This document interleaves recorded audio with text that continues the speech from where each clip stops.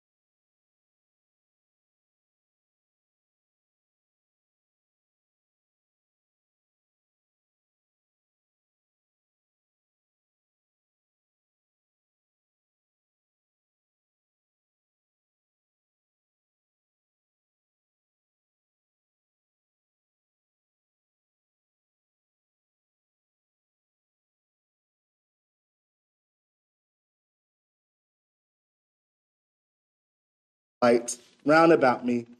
And I fell unto the ground and heard a voice saying unto me, Saul, Saul, why persecutest thou me? Verse number 8. And I answered, Who art thou, Lord? And he said unto me, I am Jesus of Nazareth, whom thou persecutest. And they that were with me saw indeed the light and were afraid, but they heard not the voice of him that spake to me. Verse 10. And I said, What shall I do, Lord? That's the title of our message tonight. What shall I do, Lord? And the Lord said unto me, Arise and go into Damascus, and there it shall be told thee all things which are appointed for thee to do. And we'll stop. You may be seated. Let us pray. Heavenly Father, thank you this day. Thank you for this day. Thank you, Lord, for allowing us to be together once again under your word tonight. Lord, thank you for a wonderful Sunday night here with your people, Lord, that this night that we remembered your sacrifice and your blood for our sins, and we were challenged to examine ourselves and judge ourselves, and we thank you, Lord, for such the gracious gift of your blood to constantly remind us that we are forgiven. So we come before you tonight in prayer with all our petitions, Lord.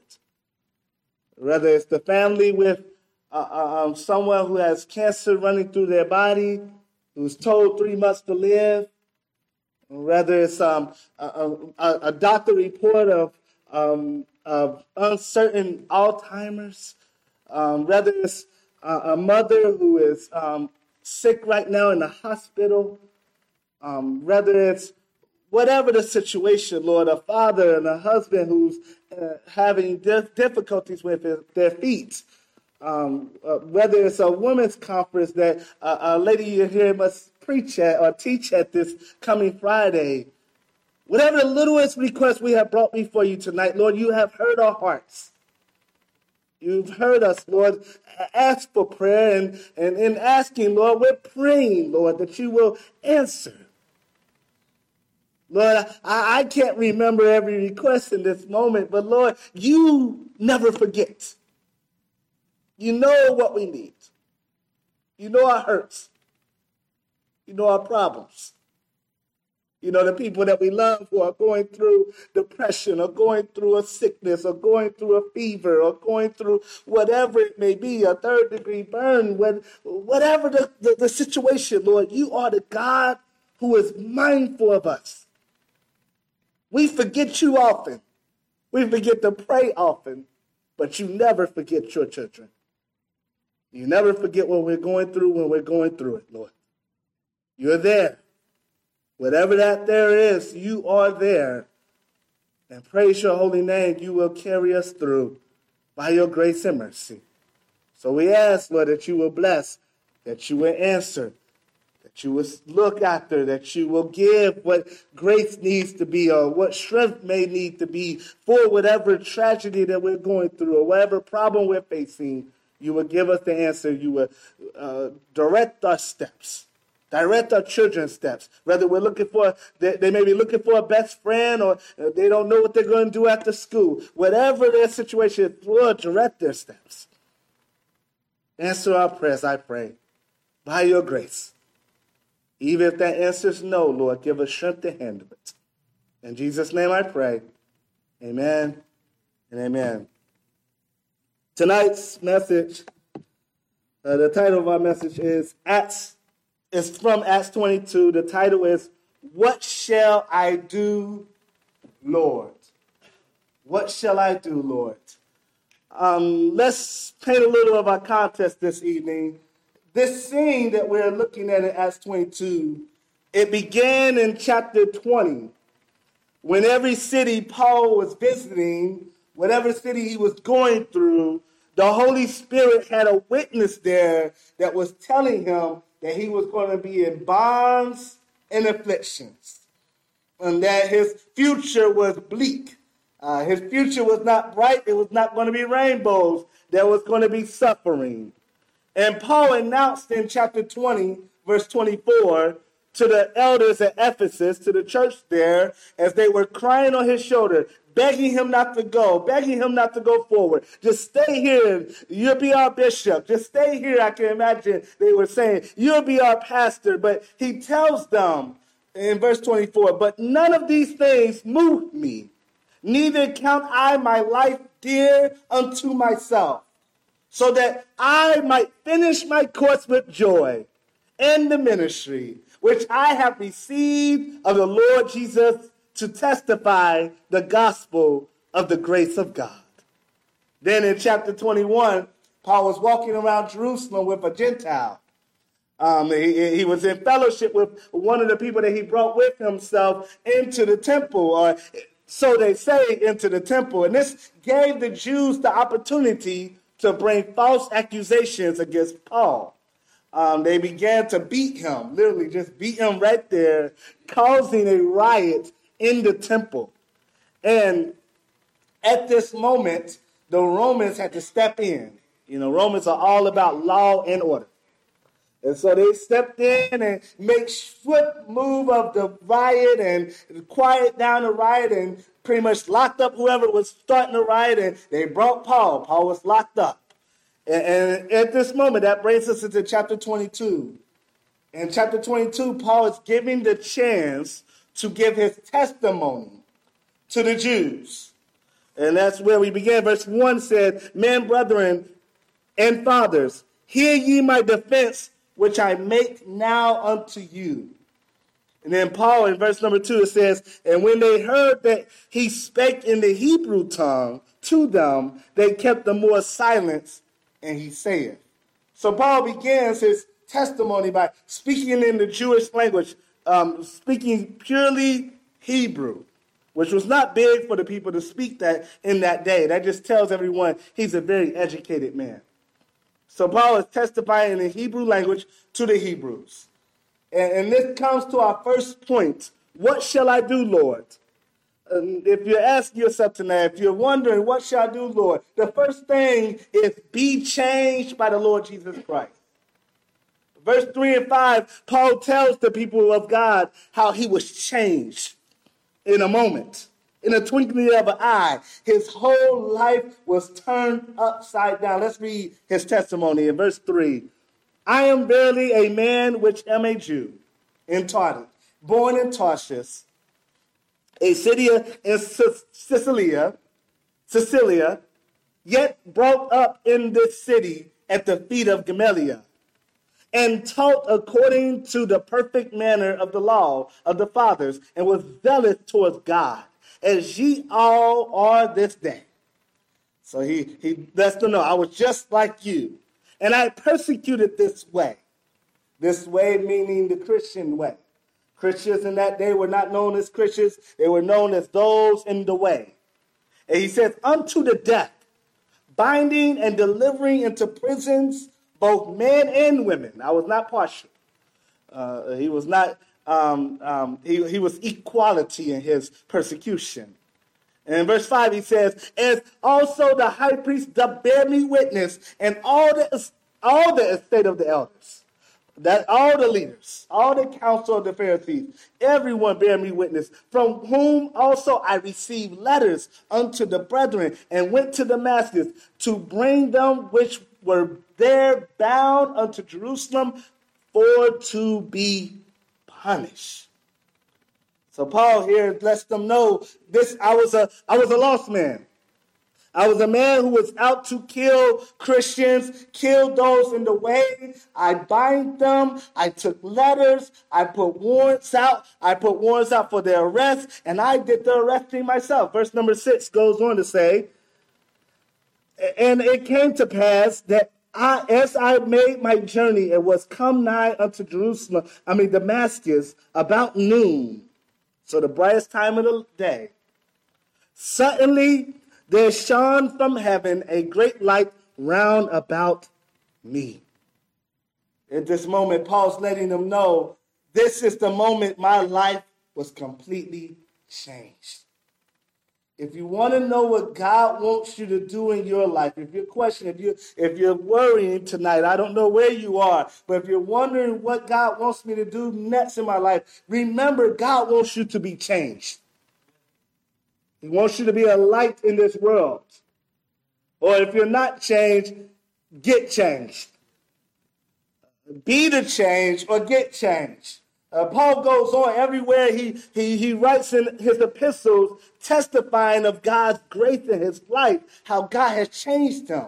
Galatians 1:13, he says there, for ye have heard of my conversation in time past, my lifestyle in time past in the Jews' religion, how that beyond measure I persecuted the church of God and wasted it. Chapter 1 Corinthians 15, 9 to 10, he testifies again, for I am the least of the apostles, that am not meet to be called an apostle, because I persecuted the church of God. But by the grace of God, I am what I am. And his grace which he was bestowed upon me was not in vain. But I labored more abundantly than they all. Yet not I, but the grace of God which was with me. Galatians 1, 23 to 24. Paul says this about his testimony. But they had heard only that he which persecuted us in time past now preached the faith which once he destroyed. And they glorify God in me. 1 Timothy 1:13, he testifies again, who was before a blasphemer and a persecutor and injurious, but I obtained mercy because I did it ignorantly in unbelief. One thing we need to get about Paul is everywhere he went, he testified. To everyone he came in contact with, he testified about what God had done in his life. I challenge you tonight. When was the last time you told someone about the change Jesus brought into your life? It is our life endeavor. What shall we do, Lord? What shall I do, Lord? Be the change. Tell people about the change God has brought in your life.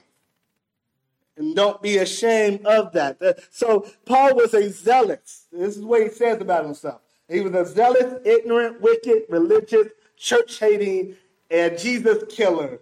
But when Saul met Christ, everything changed. He became Paul, the apostle. The day the light of heaven shined on Saul was the day he stopped walking in darkness forever. What shall I do, Lord? Be changed. Second point. What shall I do, Lord? Be humble before the Lord. Let's look at verse number 7 in our text. He says, and I fell unto the ground. Saul, you know what Saul never did? He never got off the ground. Now, his body got off the ground that day, but his heart never got up. He stayed on the ground before the Lord. He stayed humble before the Lord. One thing we easily do in this Christian life is forget where we come from. And we forget that God is God and we are just creatures. And we must stay humble before the Lord. Paul showed this throughout his whole ministry. Look with me at 1 Timothy 1:15. He says these words, "This is a faithful saying and worthy of all acceptation, that Christ Jesus came into the world to save sinners, of whom I am chief." Now, was Paul the worst sinner in the world? No. All sinners are equal. I don't care how good they thought they were, they all are sinners. We're all sinners. So he's not the worst sinner that ever lived. But you know, to Paul, he was the worst sinner he ever knew. To him. Why? Because he knew his heart. He knew his mind. I thought about that Sunday night when Danny was talking about, not eating the bread unworthily. And I fully understood. I loved the way he delivered that message. And I walked away from, and I think this is the way we all had to walk away from the table, that we are never worthy of that table. We're never worthy of that forgiveness. The day you think you're worthy of it, you're unworthy of it. This Paul he never saw himself as worthy of the calling God had called him to. I'm the worst sinner. Colossians 1:1.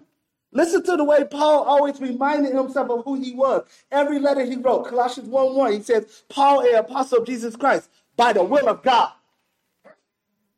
Not by the will of God, not by the will of Paul, by the will of God.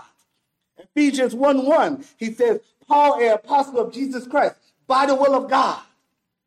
Galatians 1:1, "Paul, an apostle, not of man, neither by man, but by Jesus Christ and God the Father, who raised him from the dead." 2 Corinthians 1:1, "Paul, an apostle of Jesus Christ, by the will of God." Philippians 1:1, "Paul and Timotheus, the servants of Jesus Christ." What shall I do, Lord? Be humble. We're not, going back to the first point, you were not born for greatness. You were born sinner. You were born coming into the world to sin. I know I see the kid T-shirts, and I see classrooms set up. You were born for wonderful things. No, you wasn't. You were born destined for hell, child of wrath. But God, who is rich in mercy. You need to be born again for greatness. We need to be born again for glory. We're not born and we come and grow and do great things because it's in our might. No, everything we are as Christians, everything I am as a preacher, everything you are as a servant of God, is by the will of God you are that. Be humble before the Lord. Thirdly, what shall I do, Lord? Be learning about the Lord. Look at verse number 8, verse number 9. We'll probably just stop at verse number 8. Paul says here, "And I answered, Who art thou, Lord? And he said unto me, I am Jesus of Nazareth, whom thou persecutest." You're never asking the wrong question when you are asking, who is God? I am never asking the wrong question in my life when I'm asking God, who are you? What should we be doing every day, Christian? Learning more about Jesus. We are either learning about Jesus every day or we're growing ignorant about Jesus every day. We're called to learn. We're disciples. The word literally means student. Jesus says you are going to be the master, whoever your master is, whoever you're learning from, you're going to be just like him. You're not going to get away from being like the teacher that you sit under every day. You're going to become their mannerism. You're going to dress like them, walk like them, talk like them. I tell you today, the greatest need in the world is to know Jesus. But as one writer said, the greatest need in the church is also to know Jesus. We need to know him more and more. Paul, you know what Paul never did? He never stopped learning about Jesus.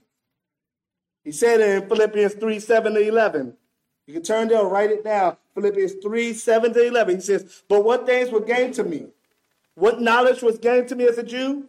Those I counted lost for Christ. Yea, doubtless, and I count all things but lost for the excellency of the knowledge of Christ Jesus my Lord, for whom I have suffered the loss of all things, and do count them but dung, that I may win Christ and be found in him, not having my own righteousness, which is of the law, but that which is through the faith of Jesus Christ, of Christ, the righteousness which is of God by faith, that I may know him, in the power of his resurrection, in the fellowship of his sufferings, being made conformable unto his death, if by any means I might obtain unto the resurrection of the dead. It's the number one thing in your life to learn more about Jesus. Is that the number one thing in your life? How dare we say we come to a place where we know enough? How dare we come to a place where we can say, I'm just going to skip tonight's Bible study, or I'm going to skip Sunday school. I don't need to know more about Christ. Who are you? You must have a PhD. And I tell you, if you have a PhD, you did a lot of time of studying for that theological PhD. We never know him enough. I never know my wife enough. When I think I know about her, I soon realize I don't know. And I live with her every day. Jesus lives within you every day. And I tell you, you don't know enough about God. Is it dear enough to you to know more about God, to binge less shows? Daniel, I'm going to just talk to myself here. Daniel, is it dear enough to you to know more about God, to binge less Netflix, Hulu? Is it dear enough to you, Daniel, to stay up late, drink some coffee, to read my Bible just a little longer? Because we know we drink coffee to do everything late. So is it dear enough? Is knowing him more dear enough to drink some coffee to stay up with my Bible? Is it dear enough to me to buy more books? My wife is like, please don't let it be more dear. Is it dear enough to you to buy more books about God? To learn more about him? To count everything else as dung? Like, yes, I want to do this, but I want to pick this up. But, nobody likes to pick up doggy dogs, right? Nobody wants to pick up the dogs. I don't, anyway. But you got to something, right?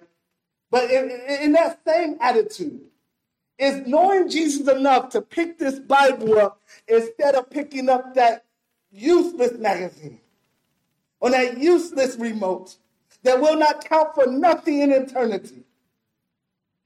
Like picking up that phone and look at I'm talking to me now, looking at my social media page. I feel my greatest condemnation every Sunday when I get the Apple update and it says, your screen time is up 10%.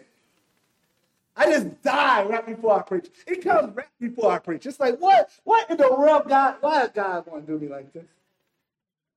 I tell you, the saddest thing when we get to heaven, we're going to face God and we're going to say, well, Lord, I didn't have enough time to read. And God's going to pull up our screen time. You didn't have enough time for it. You had enough time for that YouTube, that Facebook, that Twitter. You didn't have enough time to read? We are without excuse. What shall I do, Lord? Be learning about the Lord. Fourth, next, be waiting on the Lord. Verse number 10. And I said, back in our text, and I said, what shall I do, Lord? And the Lord said unto me, arise and go into Damascus, and there it shall be told thee of all things which are appointed for thee to do. What shall I do, Lord? Be patient. Not getting ahead of the Lord is so hard in this culture of speed. There's always something to do. Even now, we're all thinking about what we got to do later. Paul here is blind. He wants to know, what shall I do, right? It's not just all this. He wants to know what's next. And God tells him, you're going to wait 3 days. And then I'll tell you what you're going to do. Can you sit? We live in a culture of speed. You can't sit at the light for 5 seconds without somebody honking at you. It upsets me so much. Even if it's not me, I cannot stand when somebody holds down the horn on somebody when the light just changed. And I just hear this. I'm like, see, that's why people be getting in trouble. Patience is gone in the society. It does not exist. It makes it bad in a road where we got to drive. It makes it bad when we don't have the fruit of the spirit of patience. It's nowhere in sight. It's not coming back anytime soon.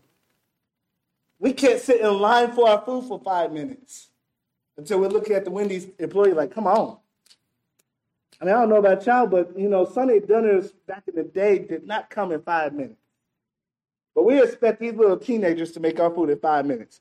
We should be kind of weary about them when they give it to you in 30 seconds.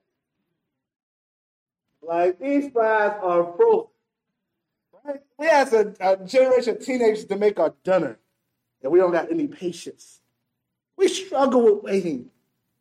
But what shall I do, Lord? Wait on the Lord. Psalm 46, verse 10 says, be still and know that I am God. I will be exalted among the heathen. I will be exalted in the earth. A Christian without patience will not be an obedient Christian. Let me say that again to my left ear, my right ear. A Christian without patience will not be an obedient Christian. If patience is foreign to us, the Lord's will be a stranger to us. Jesus is in no rush. Lord, help us wait. Psalm 40, verse 1 says, I waited patiently for the Lord, and he inclined unto me and heard my cry. Next, be in community with the Lord. Verse 11 to 13 in our text. And when I could not see for the glory of that light, being led by the hand of them that were with me, I came into Damascus. And one Ananias, a devout man, according to the law, having a good report of all the Jews which dwelt there, came unto me and stood and said unto me, Brother Saul, receive thy sight. In the same hour I looked up upon him. I love this part of Paul's testimony. These 3 verses is pretty much a smack to me, a smack to the anti-church culture, the anti-church membership culture that we live in. As you ask the Lord, what shall I do, Lord? The Lord will always whisper back to us, be faithful to a local, visible church. God could have gave him a sight. But God wanted Paul to know, you need Christians. You need other humans. You can't do anything that you want to do, whatever you think you're going to do, without other people in your life. Paul is forced to wait on another man, wait on another Christian that he's going to persecute, to actually give him his sight. In this anti-church membership culture, commitment is not high on our to-do list. It's just not. We want to keep our options open these days. That's why marriage is so low.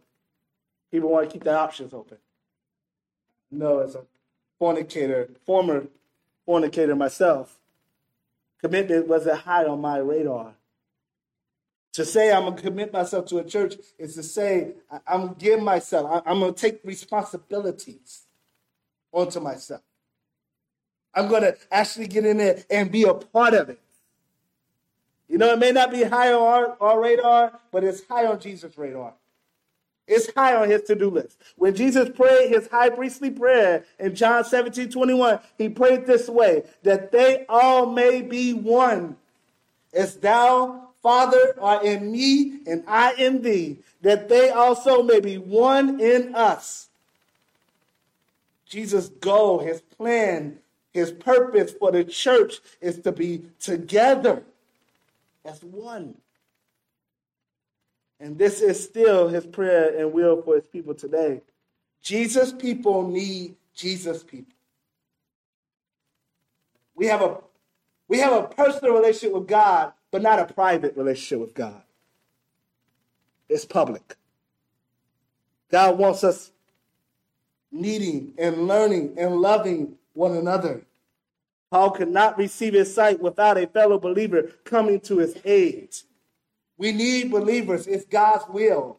We need discipling. It is God's will. We need preaching. It is God's will. We need sharpening. It is God's will. It is God's will that we need the local church.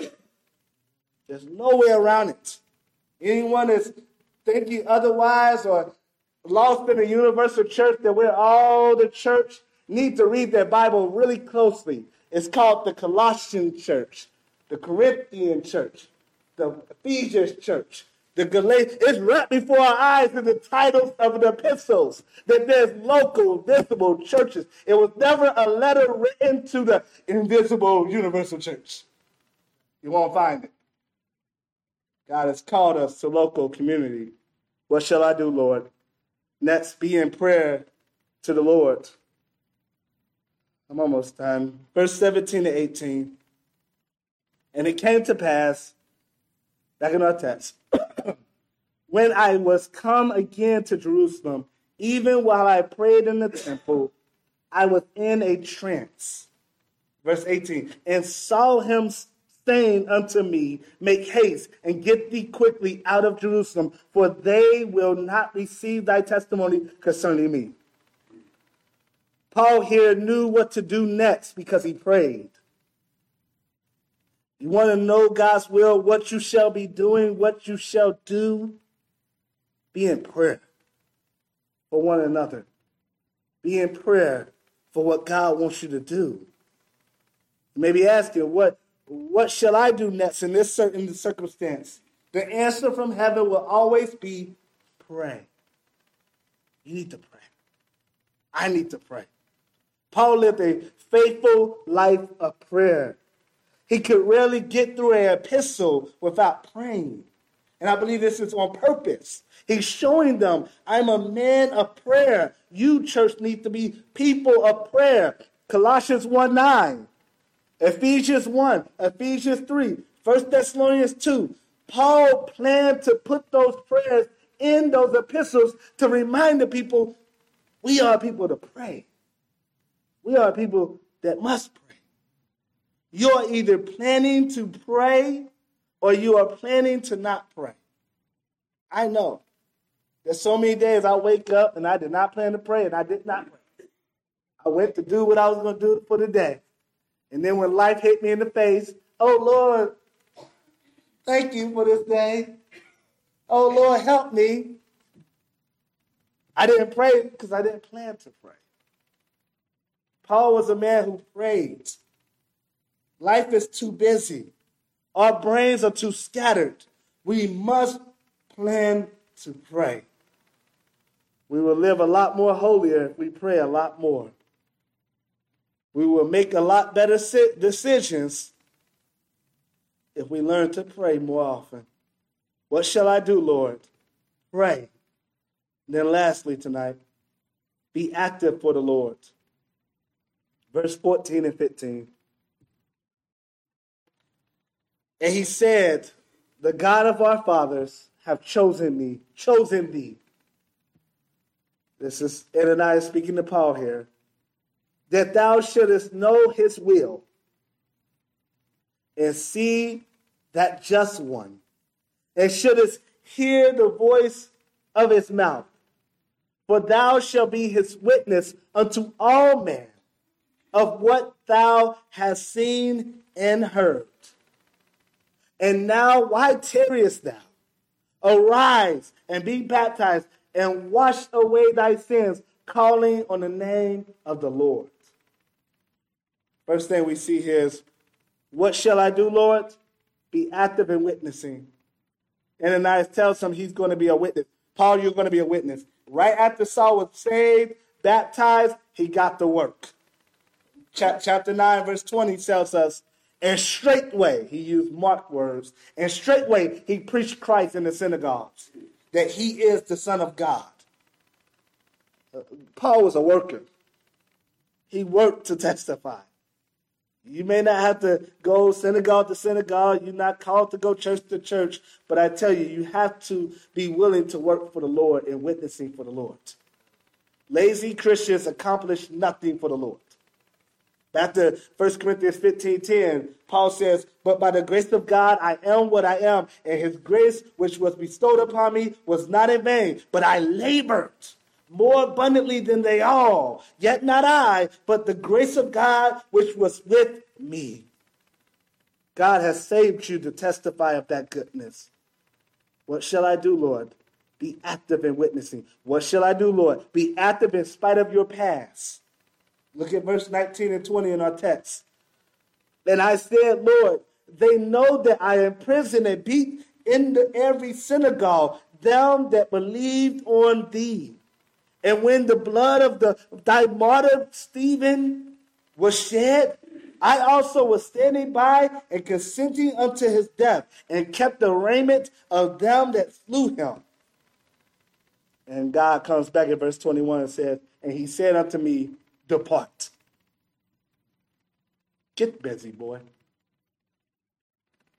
I don't care about your past. In spite of your past, I don't care if you was the one holding the coat of all the ones who stoned Stephen to death. You know, I used to, whenever a fight broke out in school when I was a kid, all you heard was, hold my coat, hold my hat. It was on. You knew. That's what Paul was the one that, I got your back. Go get him.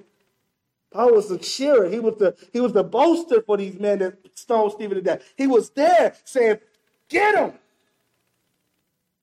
God said, I don't care about your past. Get active for me. In spite of all that you've done, depart. Just one word, depart.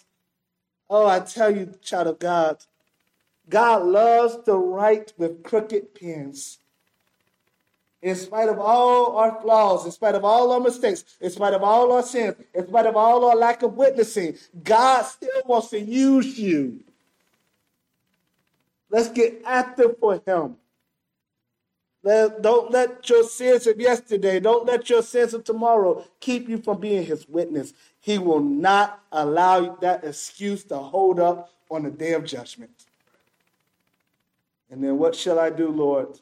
Be active in spite of persecution.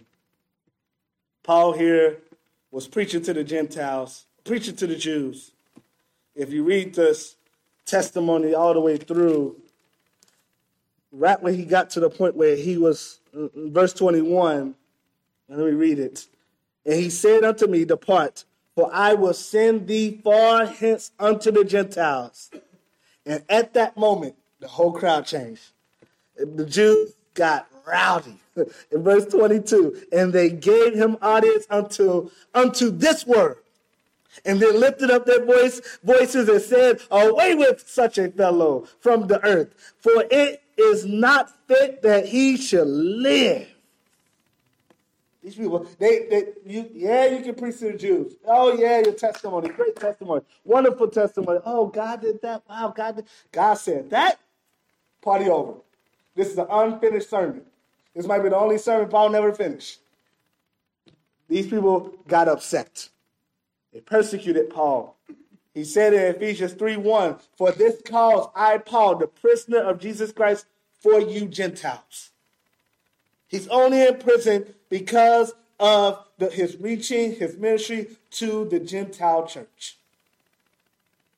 I tell you, in spite of the persecution, in spite of the ridicule that we're going to face in this world more and more, our pastor preached about it a couple weeks ago, the great reward that is waiting for us who are persecuted, who are slandered for his great name's sake.